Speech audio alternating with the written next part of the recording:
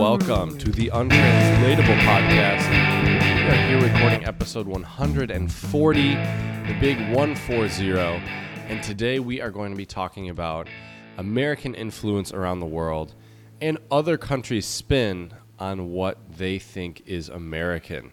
So we'll be talking about some examples of some favorite American things around the world and also discuss why is it that you can see different American things wherever you go, or almost wherever you go. There might be a few places you might not be able to find it.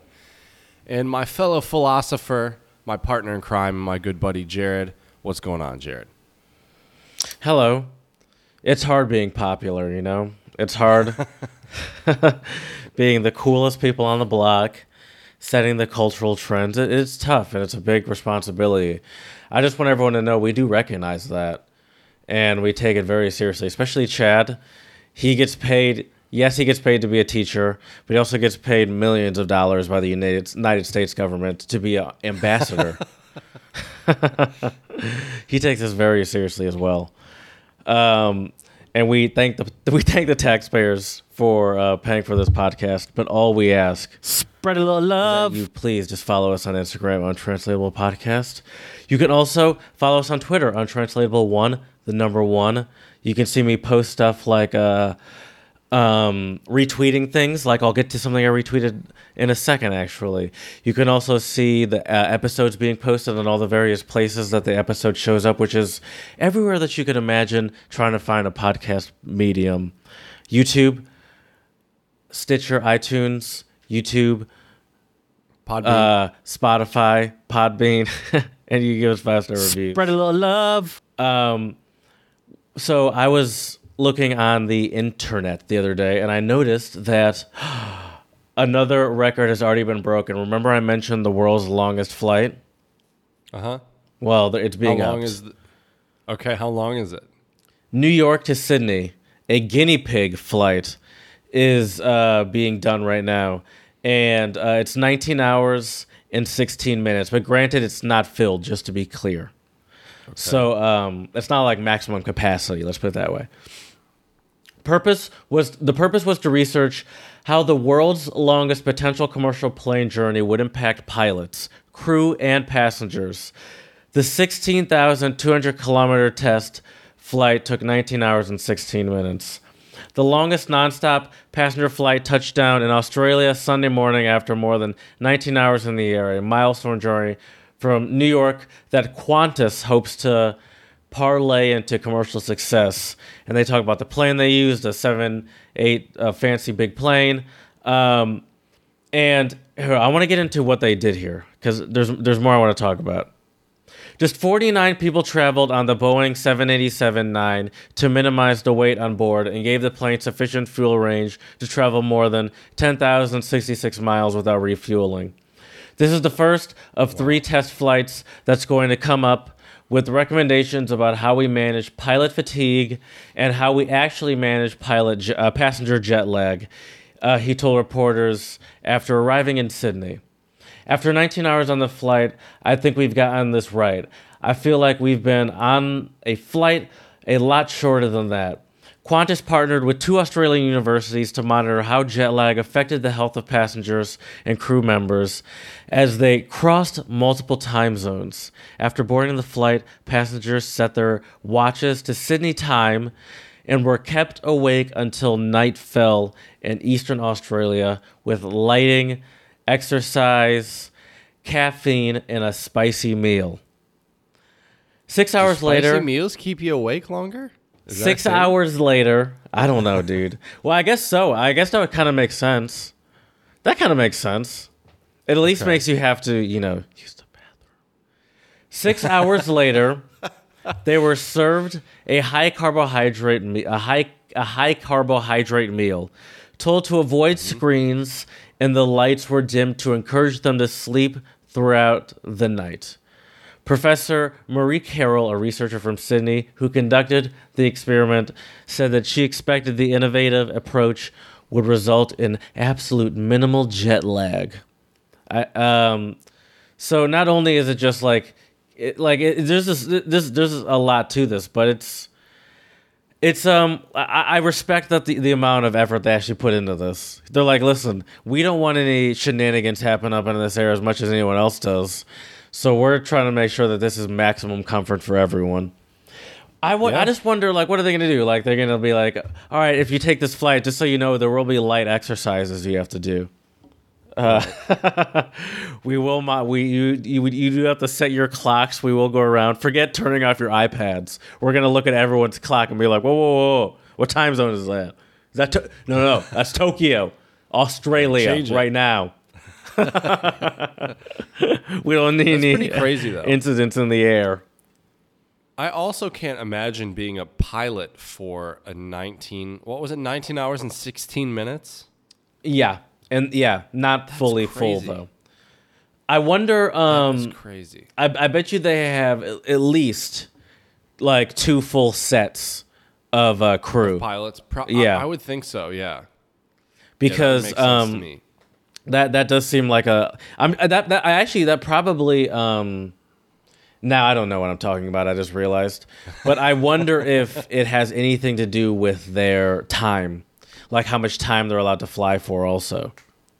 Yeah, I don't know what those laws are. That's a good question. Because I know there are like limits. Right, because truckers are only allowed to drive certain amount of hours. So you think it might be similar with pilots. There definitely are rules to that. I just don't know what they are. Right. Me either. Well, if any of our listeners know the rules, let us know. untranslatablepodcast@gmail.com. Have you never been on crazy though? Have you never been on like a delayed flight, and then they say we have to turn the plane around because like they're waiting on the runway or something, and they say we have to turn the plane around because our crews reached their hours, and so they're no that's no fun. Oh, I'll bet that sounds terrible. Yeah, that's pretty wild though. I think you can go just straight from New York to Sydney. Yeah. I mean, I'm envisioning the journey in my head. And it just seems so crazy.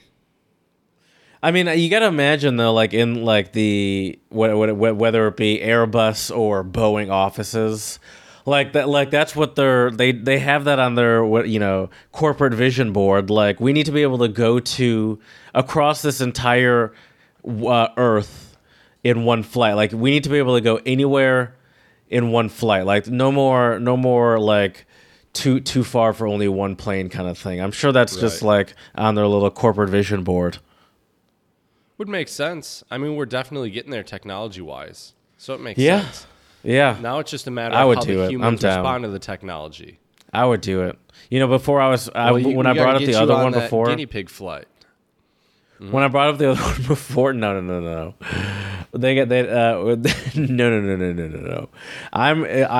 Once all the science has been done and it's been approved by many different government and scientific agencies for flight commercially, then I'm down. Let's just be clear. I'm not down for the test Sydney runs. People. I want to go to Sydney. Hey, check out the 2020 Untranslatable on the road again in Sydney. You know what? I take everything back that I just said. If Boeing wants to hit us up, and maybe we can do some podcast on those flights, talk about what it's like to be on a 19-hour flight, talk about what we do, do some on the road agains in Sydney. I think we can make this work. Sweet. Boeing, you That's know our true. email address and our Instagram. Get Hi, at I'm us, John Boeing. That's for sure.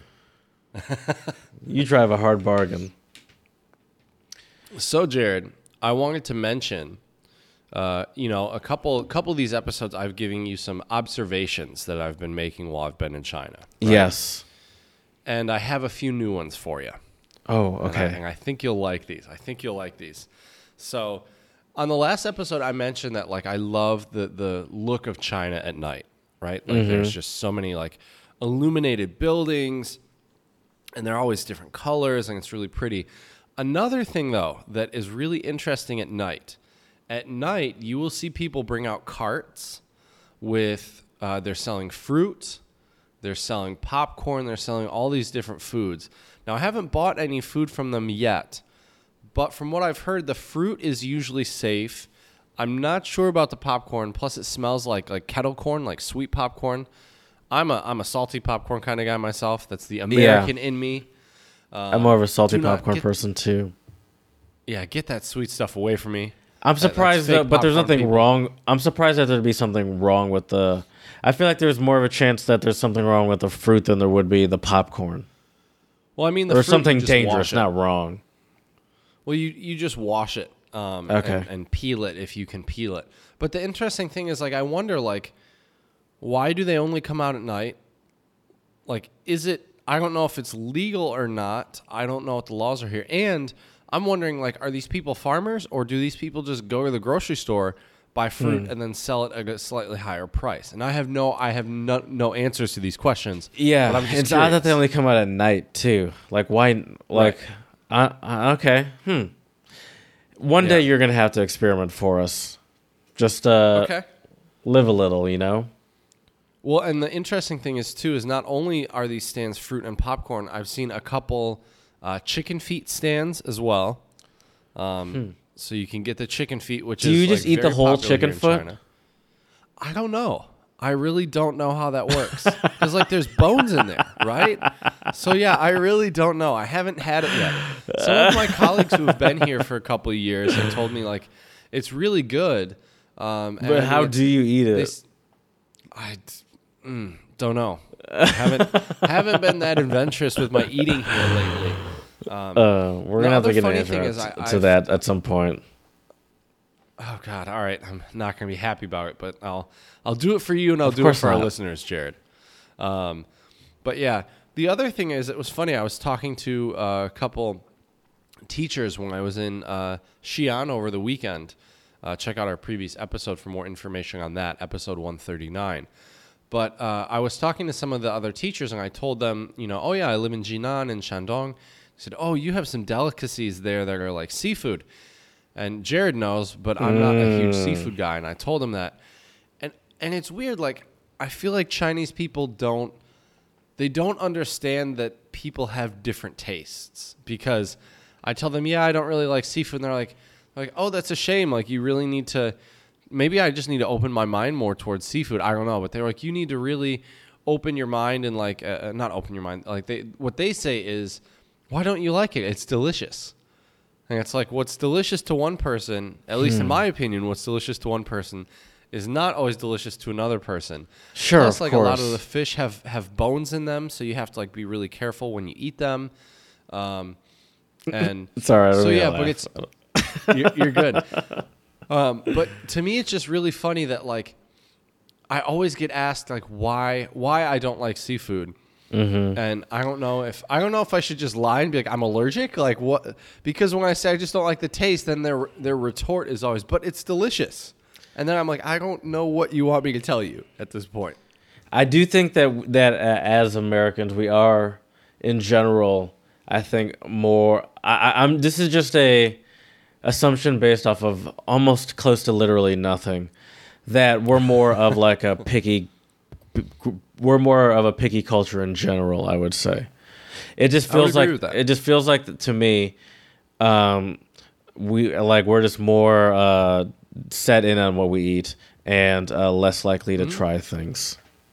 I would agree with that, and I also think we're very accustomed to like, this is how it is, this is how it's not. Like when I go places in China, and if I get any dishes with chicken in it, I get all sorts of like different parts of the meat and the cartilage. I'm not used to. I'm used to like drums and chicken breast, and like that's what the parts of the chicken we eat in the States, right? Whereas here, you get all sorts of you get basically almost every part of the chicken. Plus, you get it with like the skin still on it. I'm so used to like skinless chicken breast, that like you just like pop in a frying pan or whatever. And so it's very different here. It's very, very different. But I think they're a lot less wasteful in China. They eat everything. Whether or not that's your thing is another question, but that comes Right. down more to like taste and your culture and what you're used to. But yeah. But Yeah. I just thought that was interesting that the people with the food carts come out at night. And here it gets dark pretty early. It gets dark around 5 or 5:30, usually about 5:30. What's the And you weather can like already these see the days? It's a bit cooler. I got my flannel on. It's been in the like low 60s, high 50s.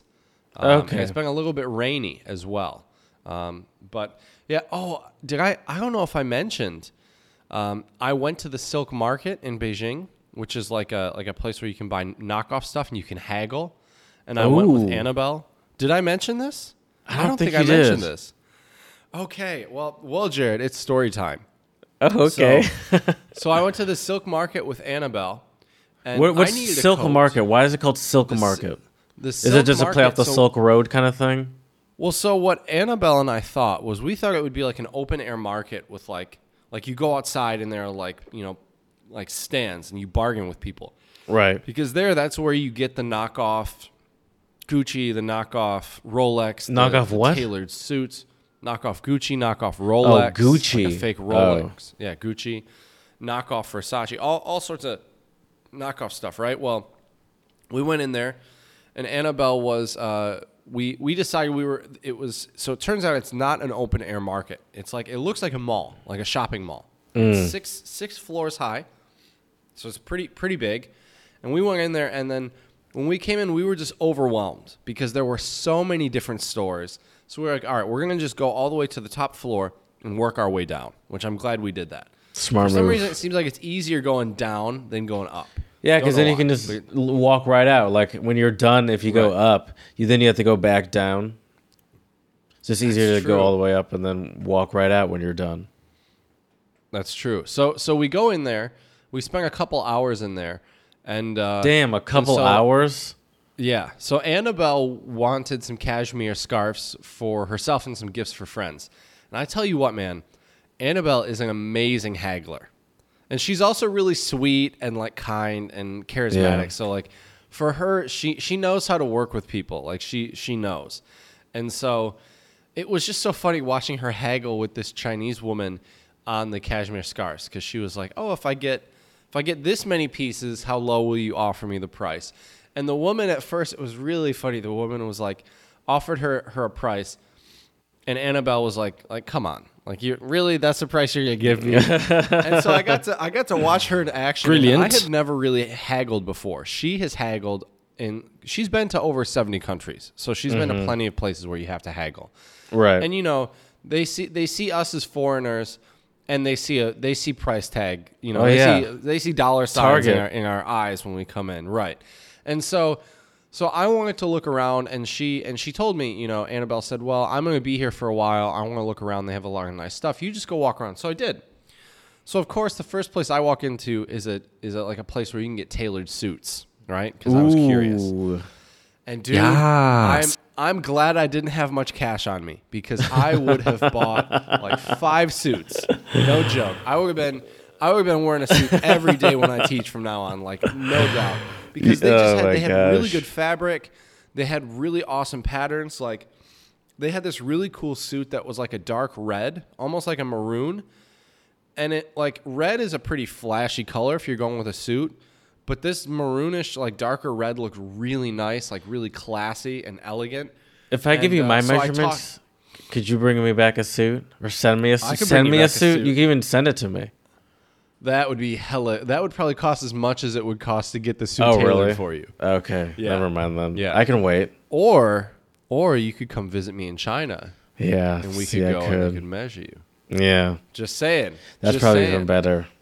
That would be pretty. And then you could haggle for yourself. You could get the full Oh, experience. no. Dude, I'm already getting butterflies in my stomach just hearing that. But anyway, so I talked to the woman, and I first told her, I wanted 2 suits. I wanted like one that's thicker that I could wear in the winter, and I want one that's like a thinner material for the summer. And she showed me all sorts For of the great, beach. A beach like, suit. patterns. That's right, a beach suit and a snowball fight suit. Those are the suits I want.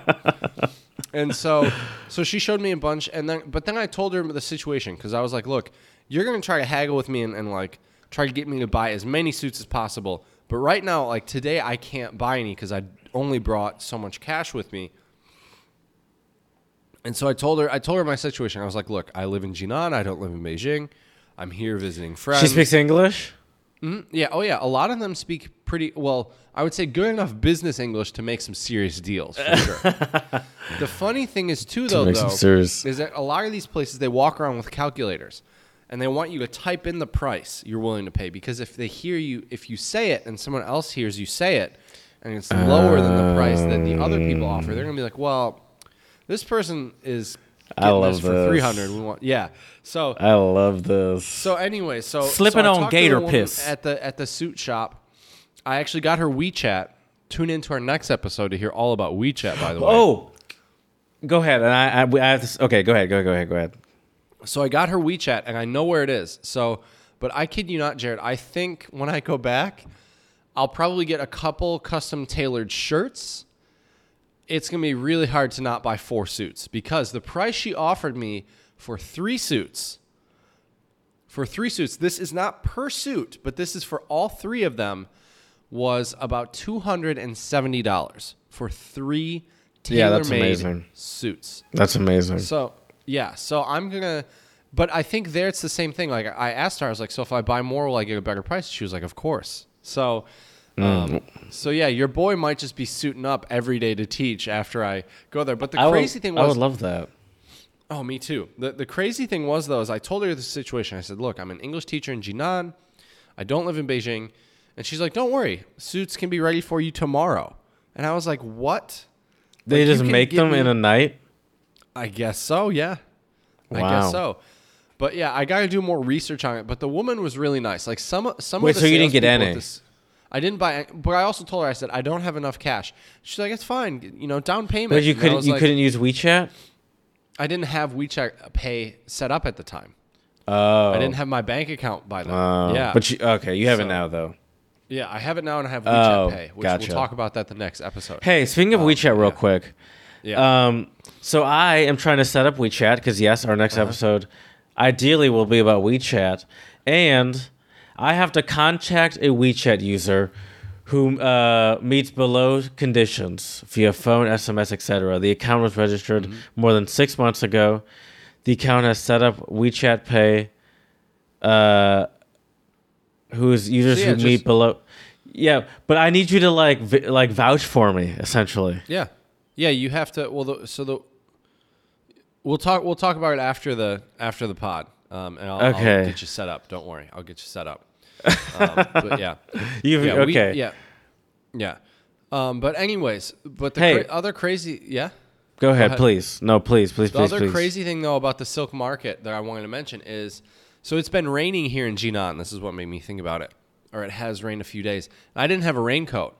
So I was looking at coats. Initially, I wanted to get a leather jacket because my Yes. leather jacket was actually taken in the Czech Republic.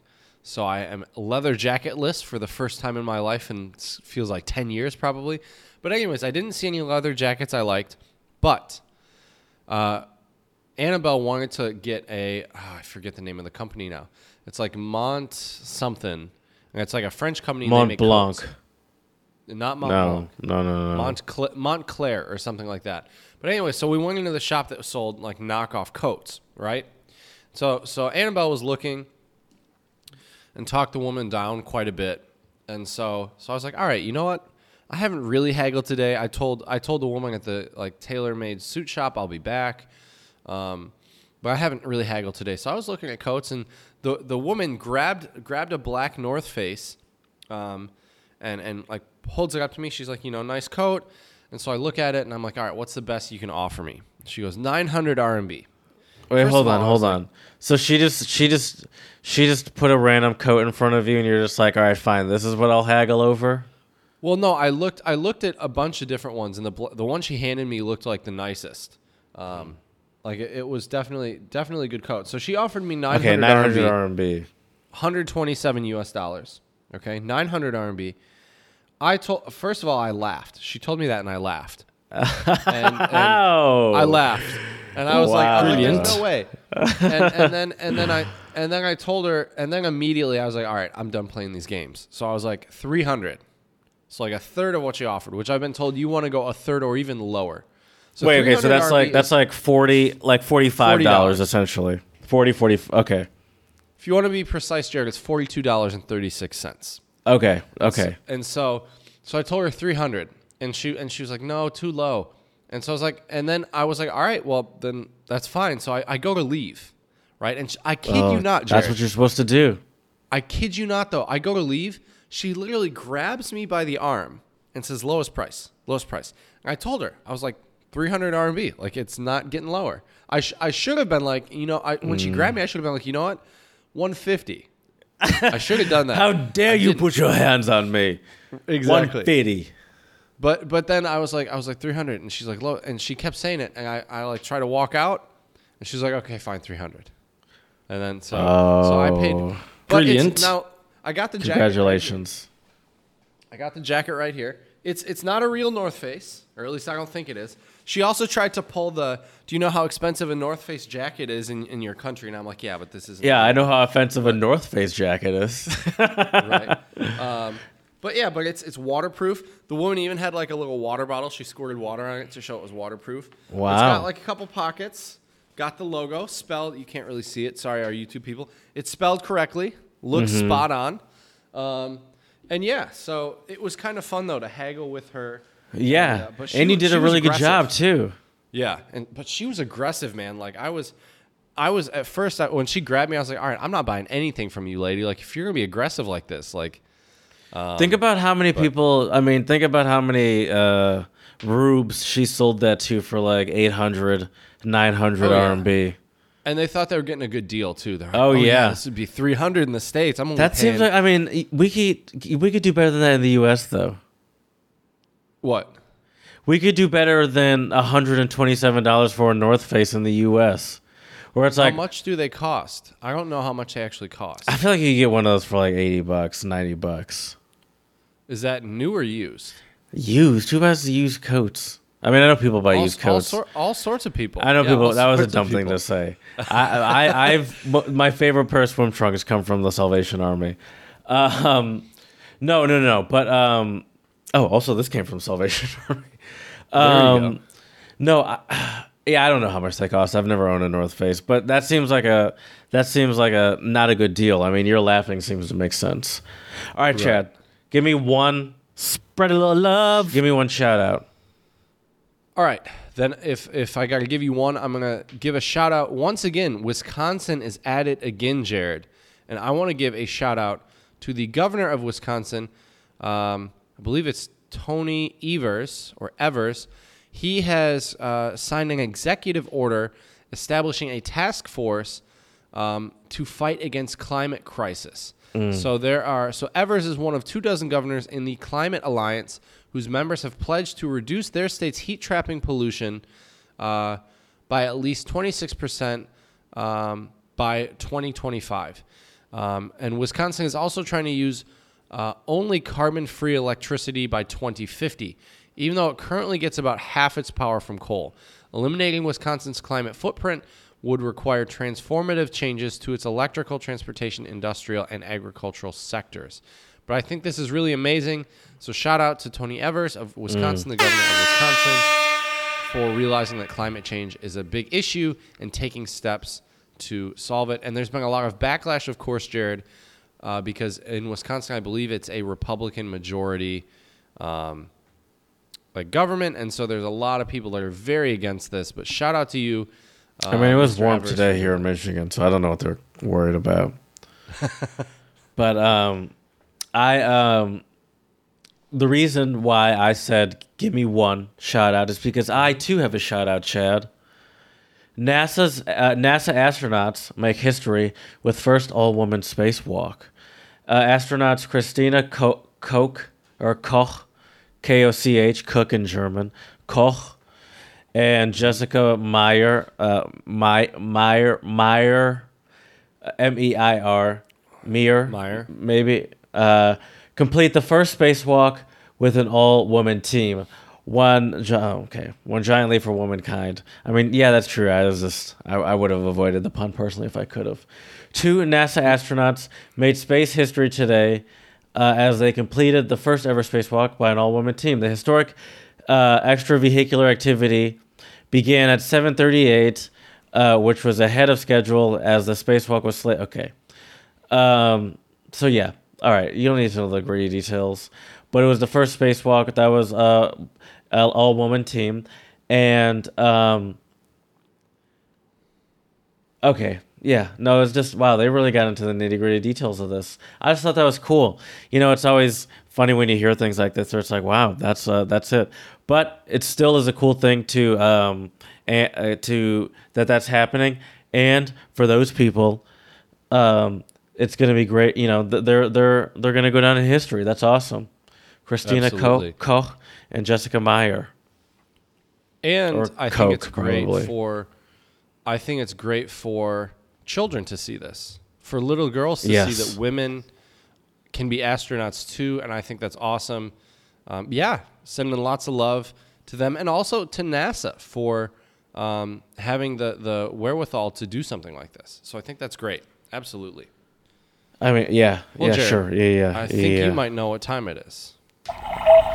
Oh yes, Ooh, sir. there we go. I do know what time it is, Chad.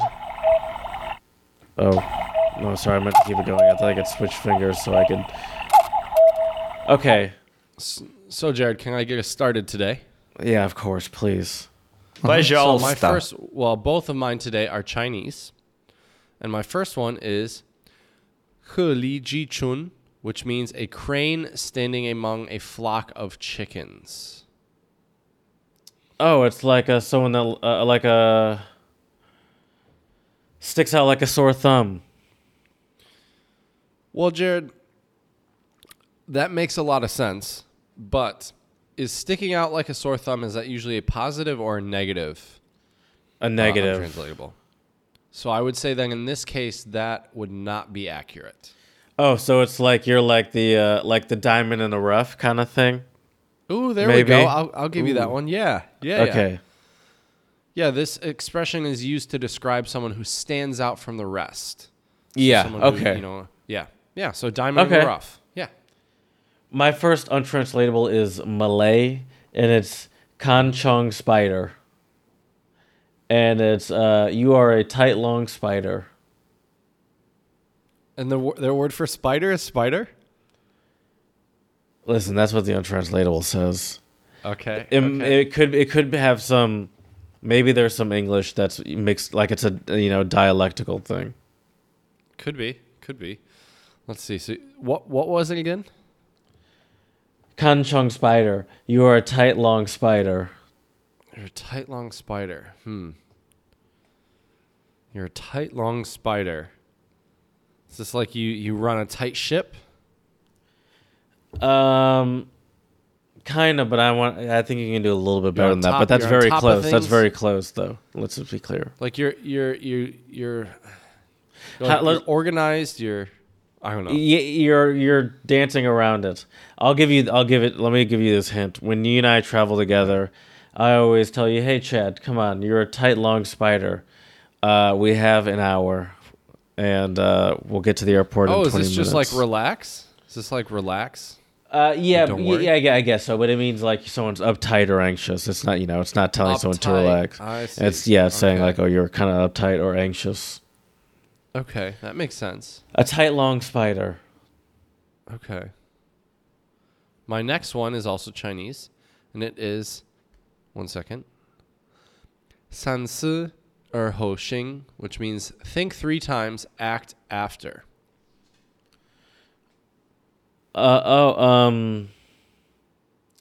Like think twice before you react, essentially. Yeah. Yeah. I'll give that one to you. Very good. Okay. My next one is Bengali, and it's Opore don pai hegopod kai, and it translates literally to if someone else buys you food, you eat with an unclean butt. Wait, what? Okay. I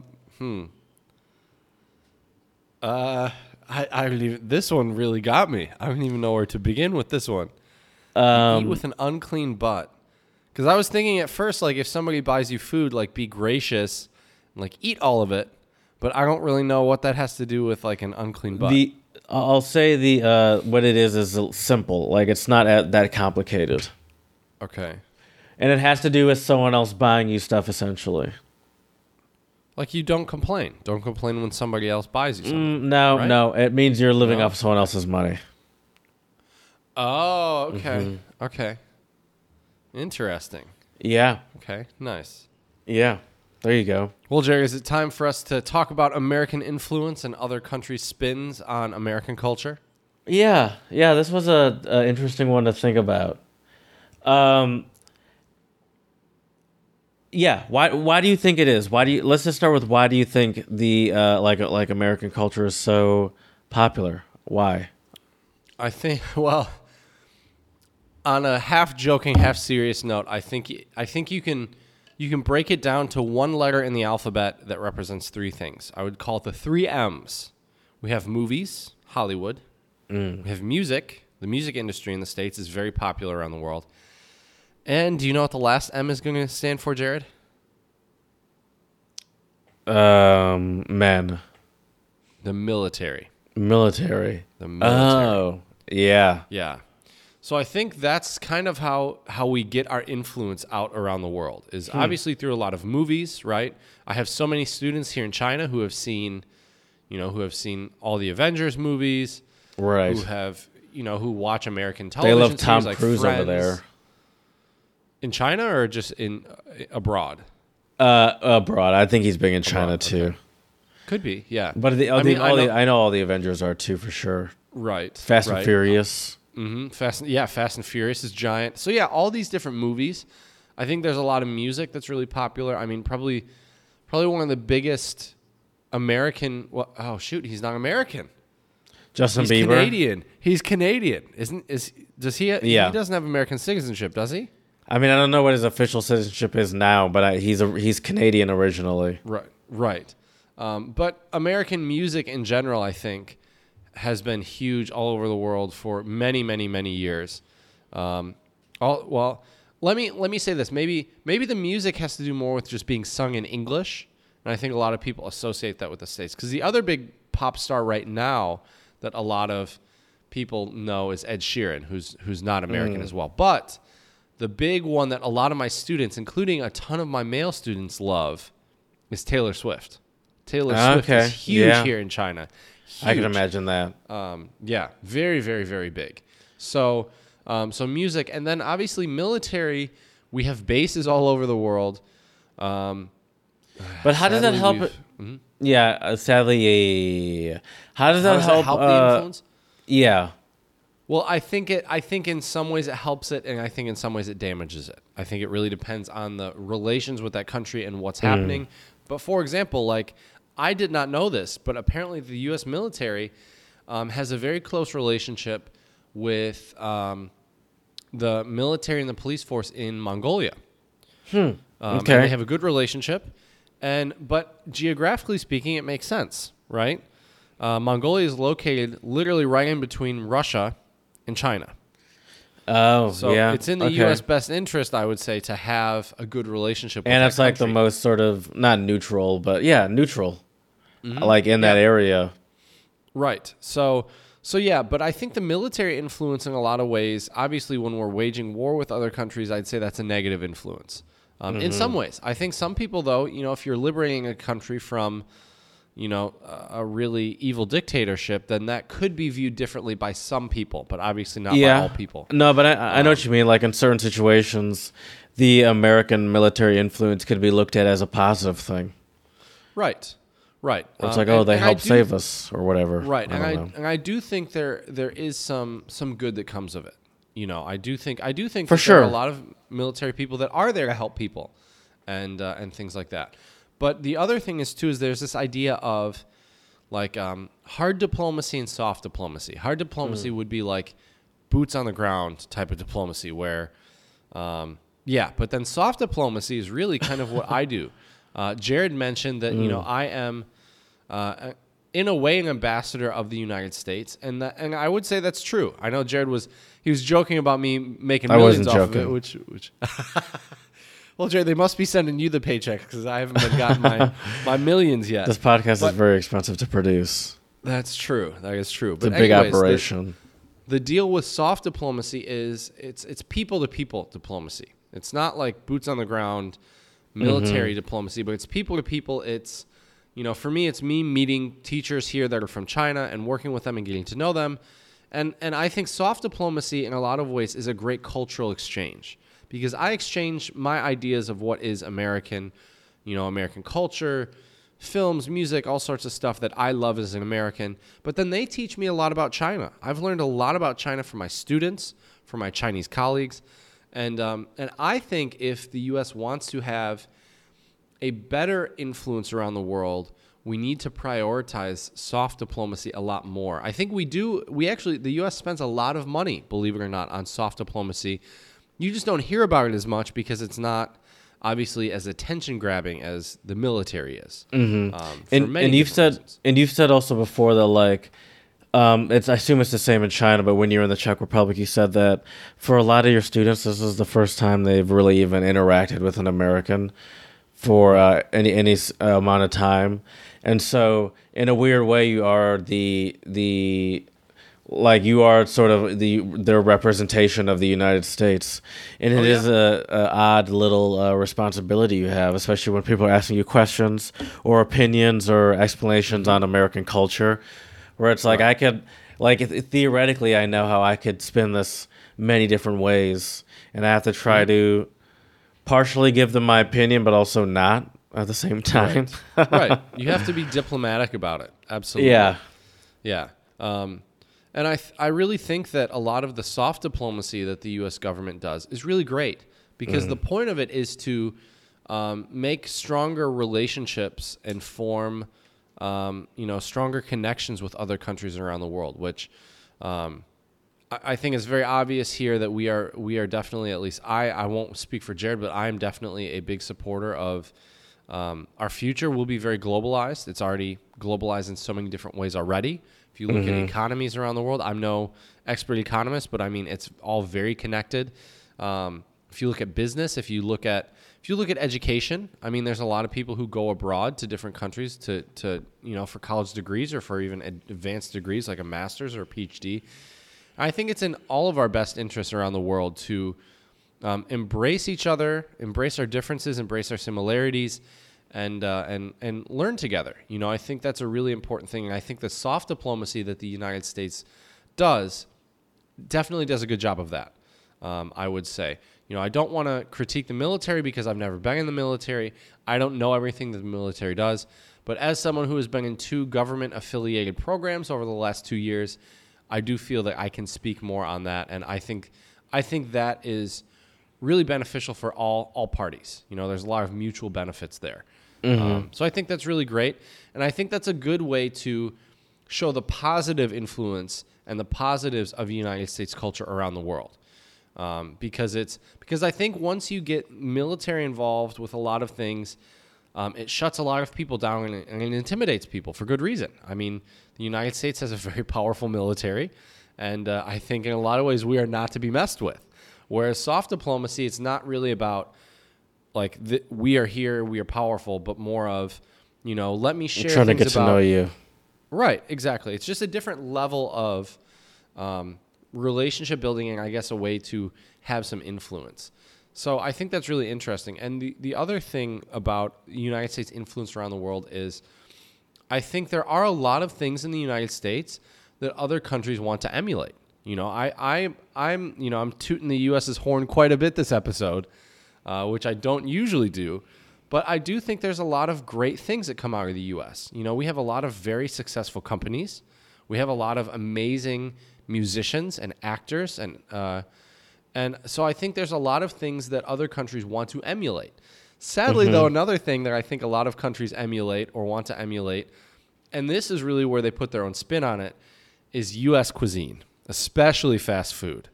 We've done an episode about fast food in different countries. Yes. I mean, we could do those all the time because it's always changing.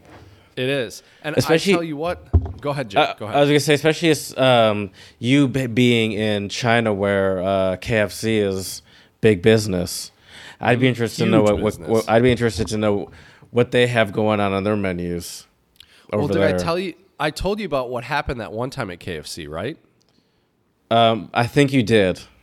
Yeah. So what happened? Just a quick recap. So I went there, and they had a deal where you got this bucket of all sorts of different stuff. So it had like two like wings, like like battered and fried, like traditional, like kind of what you would see in the States, chicken wings. Then they had two wings that like weren't fried; they were probably like cooked in an oven. Then there were what I thought was popcorn chicken, and then fries, and then chicken nuggets. And the chicken nuggets I saw, they had like some like yellow stuff in the middle. So I was like, oh, like cheese-filled chicken nuggets. That'd be interesting. Yeah. Cool. Jared knows where I'm going with this. Well, it turns out that the chicken nuggets were not cheese-filled. They were durian-filled. Durian is like this really smelly fruit that's super popular here in Asia. I think they might also call it jackfruit, but I could be wrong. But anyways, I have never smelled a funkier smelling chicken nugget in my entire life. Well, it's also Bit not a into chicken it. nugget, to be fair. But now, though, Jared, the cool thing is KFC now, I was so bummed because I'm so used to, like, in the Czech Republic, once in a while I'd get KFC, and I could get, like, a bucket of wings, right? And here, like, none of their buckets were, like, of wings. They'd have, like, 2 chicken wings. And I'm like, come on, guys. I'm American. Yeah, no, Give that's- me my damn chicken wings. Wait, is not enough. who does that? You're supposed to do them in like measurements of like 5. Right? Exactly. Well, I went into KFC last week to have my chicken wings, and they finally have buckets. Now, the buckets have a couple different assortments. So they have a couple, I don't know how many. I didn't read the thing. But I just saw that it was a bucket, and there was a picture of a bunch of chicken wings. So I'm going to have to go back there and find Wow. out. All right. Do some intel. Let's talk about things, parts of American pop culture that are popular in other parts of the world. Okay, let's do it. I'll quiz you on this first one. Okay. Can you think of an American beer that's very popular in China that would kind of surprise your average American, like me, for Surprise? example? Surprise. Well, I mean, Budweiser. Is very mind. That's not the one I was thinking of. But is Well, it I very don't know if it's popular very there? I don't know if it's very popular, but I've seen it at places. Well, And it's- the funny it's- thing is it's expensive. Let's put it this way. Okay, that's what I was going to say. This beer is considered sort of a crappy beer in America, but it's a luxury beer in China. Pabst Blue Ribbon? Yes, very good. Parada. PBR is wait, it's a luxury beer that costs $44 a bottle. Its packaging is often more elegant, and advertisements compare it to Scotch, brandy, and Bordeaux wine. While the Chinese version is brewed slightly differently than the American PBR, it's still a $44 bottle of wine, obviously. Have you heard of the Bottle of movie? wine? Beer, excuse me. Have you heard of the movie Baby's Day Out? I have not, no. Yeah, me neither. Baby's Day Out was released in 1994. Americans weren't impressed with the 21% rating on Rotten Tomatoes. The film about the adventures of the wealthy baby Bink just didn't capture the American imagination.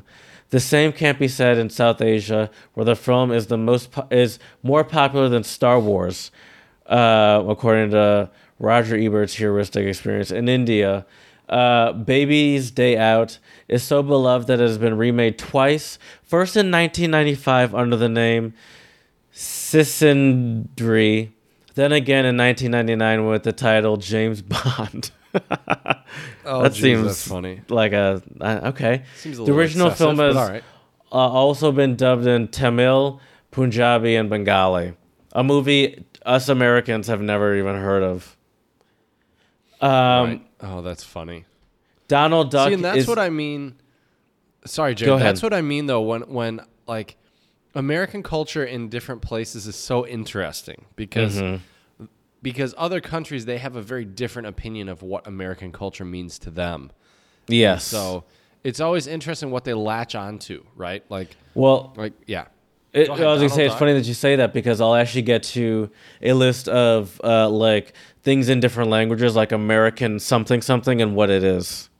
Oh, Donald cool. Duck Okay. is integral to Swedish Christmas. In America, Donald Duck is an easily recognizable, slightly hokey Disney character. In Sweden, however, the pantless duck holds considerably more clout.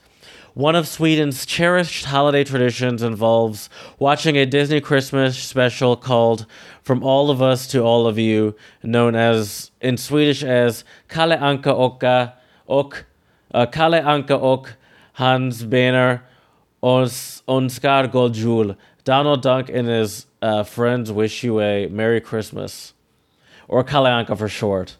The program, which has been airing since 1959, shows Jiminy Cricket presenting a series of old Disney shorts with several portions involving a live host. So yeah, Donald Duck is a big deal in Sweden. Elf. Okay. You know where Elf is very popular. I think you know the answer to this. Elf? Yeah. Like the movie with Will Ferrell? The character Elf. You know the character. Elf. Do you mean Alf? Elf, excuse me.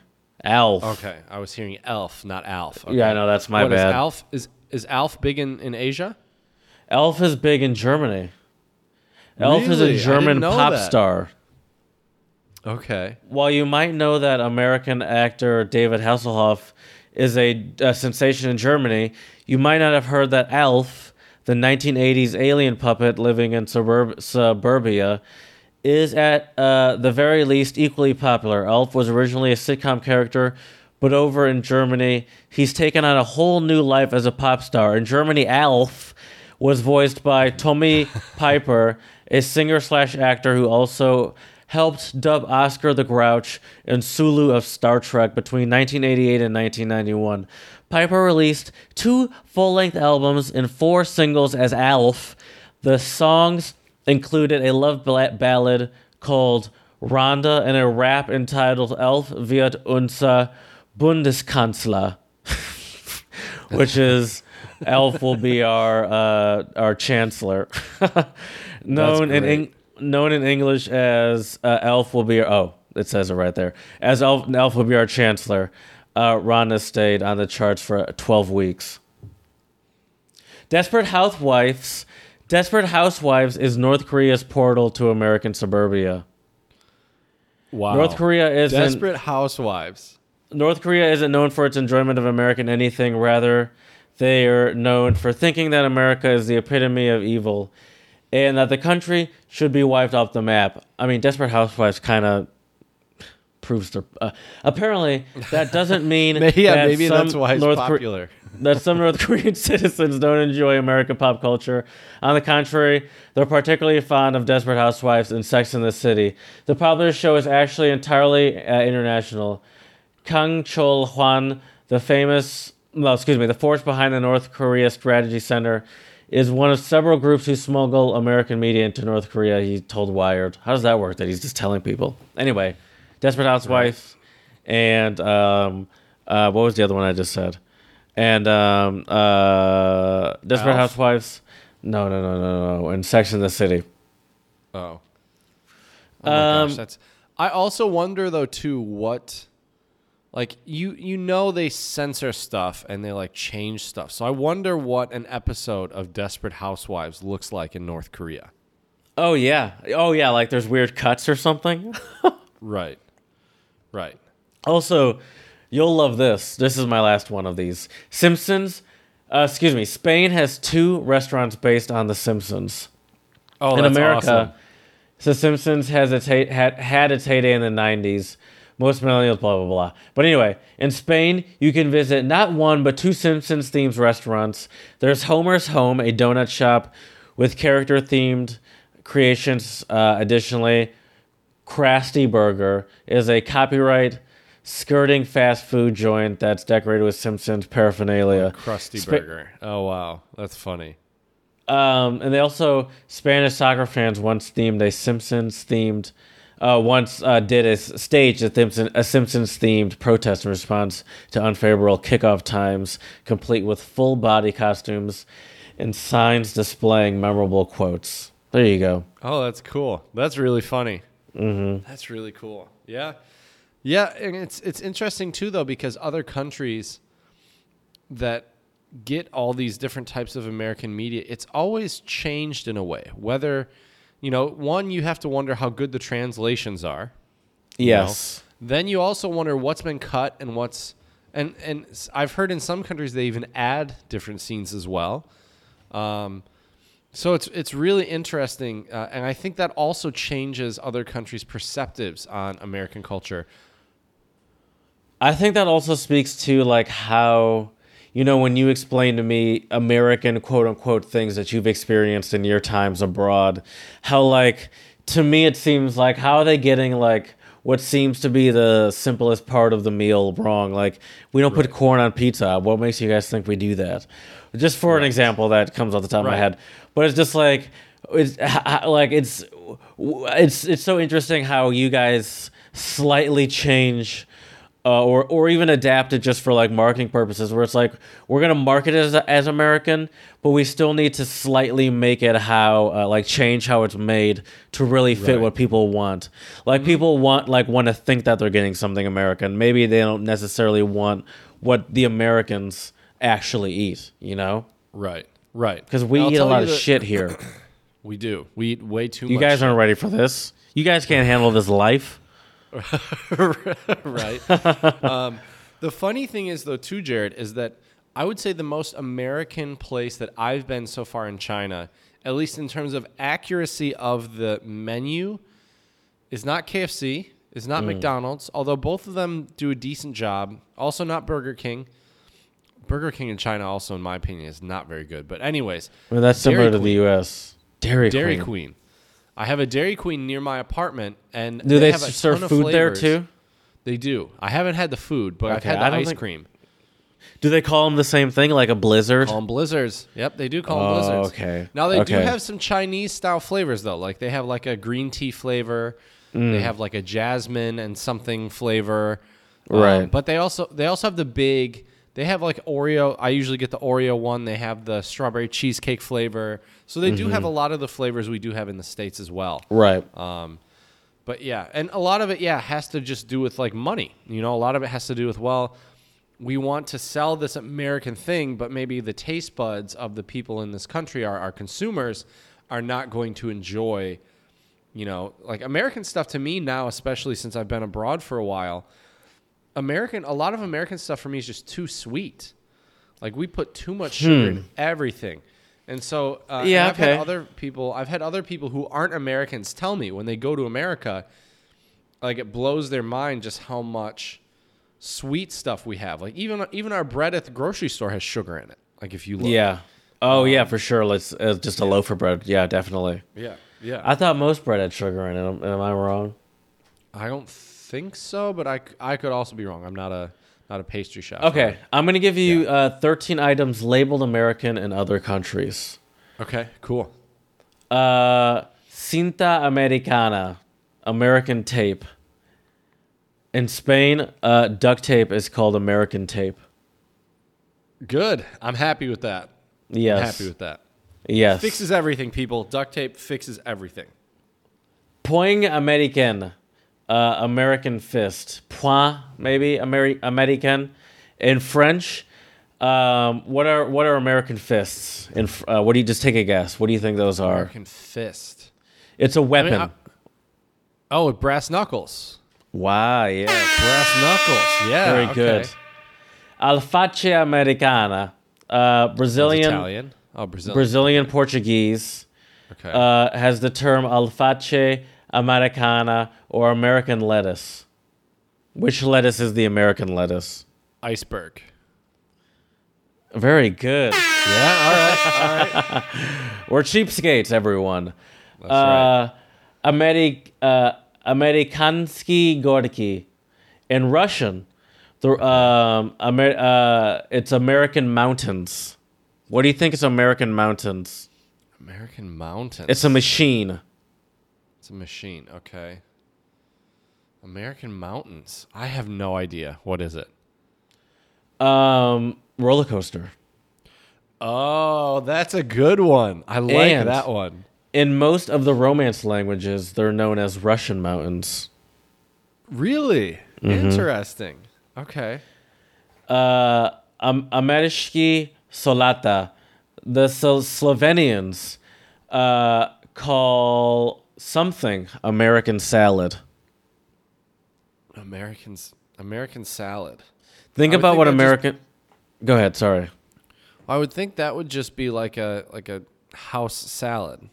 No. This is very specific. It comes with usually maybe some sort of lunch sandwich or something. Probably, potentially could involve a lot of mayonnaise. Yeah. Coleslaw. No, coleslaw. There you go. Yep, there you Coleslaw. Okay. Parada. Slaw.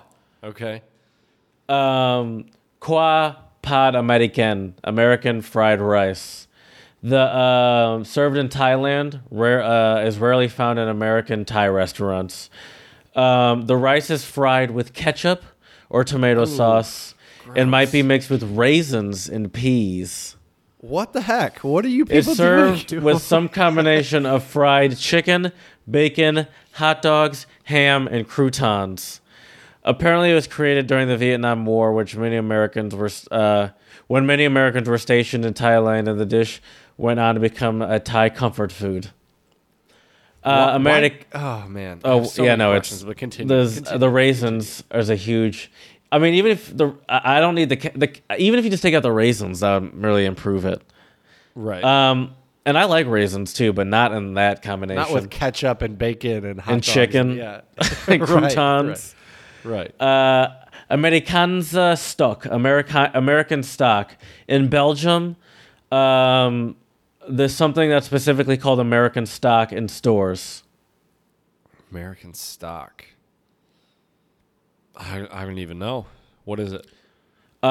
Stores that carry things like camping or hunting equipment, tools, boots, military surplus, sporting goods stores are often called Amerikanza stock. Oh, interesting. Okay. Yeah. I feel like there are definitely a lot of outdoorsy people in the States. And that actually kind of validates what you said earlier about the military being a huge part of our culture. Right. It is. Volna Amerykanka, or Free American, is a Polish phrase. Free American. Yes. Oh, it's a phrase. So is this like when you're just like free as a bird? No. It's actually a. No, sorry, it's not a phrase. It's a sport. Is it American football? No. It's no restrictions wrestling. Oh, wow. Oh, that's funny. It's a style of That catch is as catch can, no restrictions wrestling in Poland. The phrase has the more general sense of all bets are off or anything goes. Anything So I guess goes. that's Okay. another big part of the American culture is just freedom, where it's like, Yeah. you want to be free, go at it. Right. No kidding. I'll give you two more maybe. These are good. I like these. Amerikanse Pfiff, American Party, is it Dutch? Is Dutch? House Excuse party. me. House No, party no, with no. red Solo cups. No. But it's also also in Brazil they call it Festa Americana. And it's usually something that's done at maybe an office party. Okay. Around Christmas, especially if your company doesn't have a lot of money to spend on potluck. There you go. Potluck. There you go. Yeah. And for our listeners out there that don't know what a potluck is when everyone brings a dish to share. I hate potlucks. I don't trust people like that. I was telling my students last week, though, what a potluck was. How do they feel about it? I think in China it's a very common thing anyway. Oh, that's like true. You share so much food here. Yeah. And I love it, man. Like you get to try so much. I think the reason though why we don't do this as much in America, at least especially if you go to dinner, is it's too expensive. You know, in China, like I said, I went out with Annabelle and her crewmates, so there were 11 of us at a table, and we each paid $20 per person, and everybody ate their fill. I had like 3 beers, had all sorts of different food, and paid $20. In the States, 1 beer and 1 meal is going to cost you at least $20, depending on where you go. Yeah, that happened to me the other day. I have one more American phrase in Dutch, Okay. and I think this also is a big sort of a sign of American culture, and it's Amerikaanse toestanden, Amerikaanse toestanden, Which means... and it's American conditions. Oh, American conditions. Is this... I don't even know where to begin with this one. Tell me where it is, Jared. The Dutch have an easy phrase to pull out when talking about huge gaps between rich and poor, lack of healthcare or Wow, educational okay, access, okay. school shootings, or a range of other situations, including probably cans of beer labeled America. American conditions are something to be warned against, as in, let's be careful with this decision and not get ourselves in a bad case of American conditions. Oh, that hurts a little bit. I mean, it's Yeah, true. it's a little rough. A lot of that's true, but that hurts. It's a little rough. That hurts. It's a little Come on, painful. Netherlands. Come on. There it is. That is. Like easy. Let's not turn into Americans. Essentially, is what they're saying. Which I Basically, get yeah. it, but it does hurt a little hurts. bit. I agree. Yeah. We're coming at you, Dutch people. Be ready. No, we're not. No, we're not. Hey, Chad, don't get caught up in American conditions. That's right, Jared. That's true. Plus, I really like the Netherlands and Dutch people, anyways. Me too. But yeah, it's really interesting. I mean, I think a lot of these views on what is American can be boiled down to like a couple different things, like the media and like products that these countries get and also like from America. I think that's one big thing. Another one is the country's history with America. Has it been a happy and prosperous relationship? Has it been a strained and very negative one due to military conflict or due to differences in government? I think that's a big thing. I will say this, though. My impression of people here in China is that I think Chinese people are very curious about American culture, and I think they really like Americans. But I think on a governmental level, there's a lot of conflict or a lot of strain just because the U.S. government and Chinese government, they're very different systems with very different philosophies and ideologies. But I think it just goes to show you that anywhere in the world you can travel to, where I think on a people-to-people level, I would say that we all can relate, right? Like for sure. Americans, on a people-to-people level, it's really once you blow things up into like an ideological standpoint of like, well, I believe in this type of government, I believe in this type of religion, I believe in whatever, that's when things can get a little bit more strained. But I do think that a lot of the entertainment that comes from America does portray the U.S. and gives us a good reputation for the most part. Yeah, and it's also like it is like an exaggerated view, you know, like it is sort of like the stuff that mostly is popular is sort of the glamorized aspects of it, and it's like the stuff you hear, like those cars or those clothes or whatever that you hear consistently in the culture. But it's also kind of the same thing, like how, you know, maybe over here in the U.S. something that is European, whether it be German, you know, whether it's a car that's German or like food that's French or Italian or something, is considered to be very fancy. Where it's like, it's just that whole sort of like the unknown is either scary or you think it's like, ooh, wow, they like, or you look up to it, you know, and sort of idealize what's just normal culture for other people. Right. Speaking of culture that we love to idealize here on the Untranslatable podcast, that's songs. That's a great example of how culture spreads around the world. But we try our hardest not to focus on American songs. But I think this song does talk about a theme that is very fitting to America. Has a ton of different undertones that can for sure be applied to the American context. The song is called Slave Mill by Damian Marley. Right? Damian Marley? Yeah. Damian Marley Jr. Okay. Yeah. It's a fantastic song. The lyrics are definitely very deep. I think the reason why I like a lot of music by him is there's a lot of social issues that he talks about, and this song is definitely no different. What I liked about this song is that, like, it is quote unquote deep, but also like it's something that even just like your average sort of like you can also think about it and not like have an existential crisis about life, and also maybe you just think about it and be like, hey, maybe I try a little bit harder to disconnect from work when I'm on vacation or something like that. Like it also can have that sort of, because I agree with you, and I like it. It can be very like intense maybe, But I think you can also just be like, how do I approach, like, what's important to me in life also is what it makes me Right. think about. What do I Sure. prioritize? How do I Right. spend And- my time?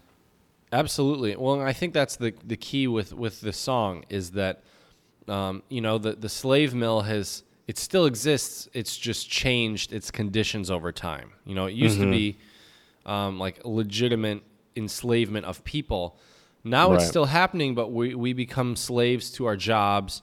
We become slaves to police. Technology. Might even lose our lives. Technology. Exactly. And I think in a lot of ways it's very true. I know so many people who are miserable in their 9 to 5s, and they feel like they're just trapped. They have no way out. And some people assume that like, it's also the struggle of a lot of people who hate their 9 to 5s, but also make a living, And it's just like, well, this is just like I'm stuck into this because I don't know what else to do, and I make a good living. Like I'm supporting myself, and I have all these bills I have to pay. So it's like you just kind of like, well, this is what I'm gonna. People just kind of either feel like, oh, work's not the place where I'm either supposed to enjoy myself, or I can't leave because I need this paycheck. And Right. either way, it is Right. sort of like you're kind of trapped you're just trapped. Exactly. It's a fantastic song. I think very socially conscious. In terms of the music, it's. I'm trying to think of other words than just like positive adjectives here, but I really like the song. It has a lot of elements where it's. I would say, would you classify it as reggae, Jared? How would you classify Probably. it? Yeah, I probably would. But I don't think it's as upbeat as a lot of other reggae. It's not. tunes. It's not as like. It's not heavy-handed reggae. Right. I don't think. Right. Like I don't feel like I should be like sitting on a beach, like sipping like a No, rum no. cocktail. Like this. Well, is it's called like slave mill. So right. It shouldn't give you that feeling. That's true. It's very true. But yeah, it's a fantastic song. Very good Yes. choice, Jared. Check it Thank out on you. our YouTube channel, Untranslatable Podcast. I mean, Slave Mill by Damian Marley Jr. Yeah. I figured you're a fan. You've heard of him. Are you a yeah. fan of him? Do you like listen to his stuff? Mm-hmm. Yeah. Oh, okay. Okay. Yeah. There's a lot of good stuff by him. Can you hit The me with funny your thing Chinese word is- of the Oh, sorry. The funny thing is, there's a lot of artists that I forget that are like international artists, like that I Right. listen to often. And this is one of them where I'm like, oh my gosh, like why didn't I pick a Damian Marley Jr. I song probably have a sooner? bunch of those too. Right. We just But gotta it's just look at our like- playlists and stuff. It's like I don't listen to them right now, but I used to love these Right. people, and I just never like when I listened to Right. it. I never even thought about the fact that they were not American. Right. So my Chinese word of the pod today is Meiguo, and Meiguo means America. Okay, interesting. Meguo. How do you say just so you China know- in China? In Chinese. So China is Zhongguo, and Chinese person would be Zhongguo Ren, an American person would be Maiguo Ren. It literally means American person or American Interesting. person, China person. So you can do that with like every nationality is similar. Ingguo Ren would be an English person or England. Yeah. Okay, so you can do that for just about every nationality. I okay. think so. Okay. My Spanish word is more of a phrase. Well, it's a phrase in Spanish, but it's a word in English. Okay. Iniquidor de una mora. Iniquiadora, actually. Oh, iniquiadora de una mora. Which means United States. No, that doesn't mean United Pionero, you could also say. States. Oh, pioneer. Or Give it to someone me. else that's a pioneer might be at the forefront of setting trends, a trendsetter. Trendsetter. Oh, okay. Mm-hmm. Yeah, I do think the U.S. is a trendsetter in a lot of different ways. Although I think a lot of the fashion comes from Europe. I will say that. But that's just my opinion. My humble. Bless you. Okay. But yeah, U.S. is definitely trendsetters, though, especially when it comes to music and movies, without a doubt. All right, Jared, it's time for a couple jokes. I love U.S. jokes, so here we go. So, Jared, what is the only time when the colors red, white, and blue do not represent freedom? I know when you're getting pulled over. Yes, sir. Very good. Yeah. You see those colors in the rearview mirror. That's right. Yes. That's a which good one, state- though. That is a good joke. Right. Which state in the United States is high in the middle and round at both ends? High in the middle and round at both ends. Colorado? Ohio. Oh, okay. I was thinking like high because Colorado has legal weed. And they also have mountains, but yeah. Yeah. Good. What state Oh, that's a has good point too. That probably is better. Right. What state has the most lead in the United States? Texas. Graphite. Or graphite now, because they don't What's use that? Pennsylvania. Oh, wow. It's real giants right classic, there. right? That's like a good family friendly joke, or like a joke I could tell my students right there. And Don't want to scare them with a getting pulled over joke. But do for sure. you want them to laugh though? Then maybe I shouldn't say that one, huh? Do you think they would laugh at that? They might. I mean, they are your students, so they're trying to might. get a good grade. They have to. That's right. Yeah, they That's know right. how to. They know how to play the game. Right. Yeah. So there you go. A couple jokes, some American jokes for you all today. Thank you, Chad. So I think to recap our episode, though, one, it's just fascinating the different spins on American culture around the world, like Donald Duck related to Christmas in Sweden, Yes. American conditions in the Netherlands, where it's like, don't be doing that. You might be Slipping on gator There piss. we go. Sorry. There we go. Sorry, I was. You're good. You were preoccupied. Let's see here. Some other countries. I mean, I think fast food is the very easy, like, American thing that a lot of countries like look at. I've been asked in almost every country I've been to, like, do Americans eat McDonald's every day? And it's like, well, there might be some, but most Americans definitely don't eat fast food every day. I live, by the way, where I turn onto my street, there's a McDonald's right on the corner, and every time I turn into my street, there's always someone turning into McDonald's and Wendy's. That's right next to it, for that matter. Yep, it's hard to resist. There's so many fast food places in the States. If you're hungry and you're driving, it's like, honestly, I'd go to the Wendy's more, but they're just so slow. That's oh really?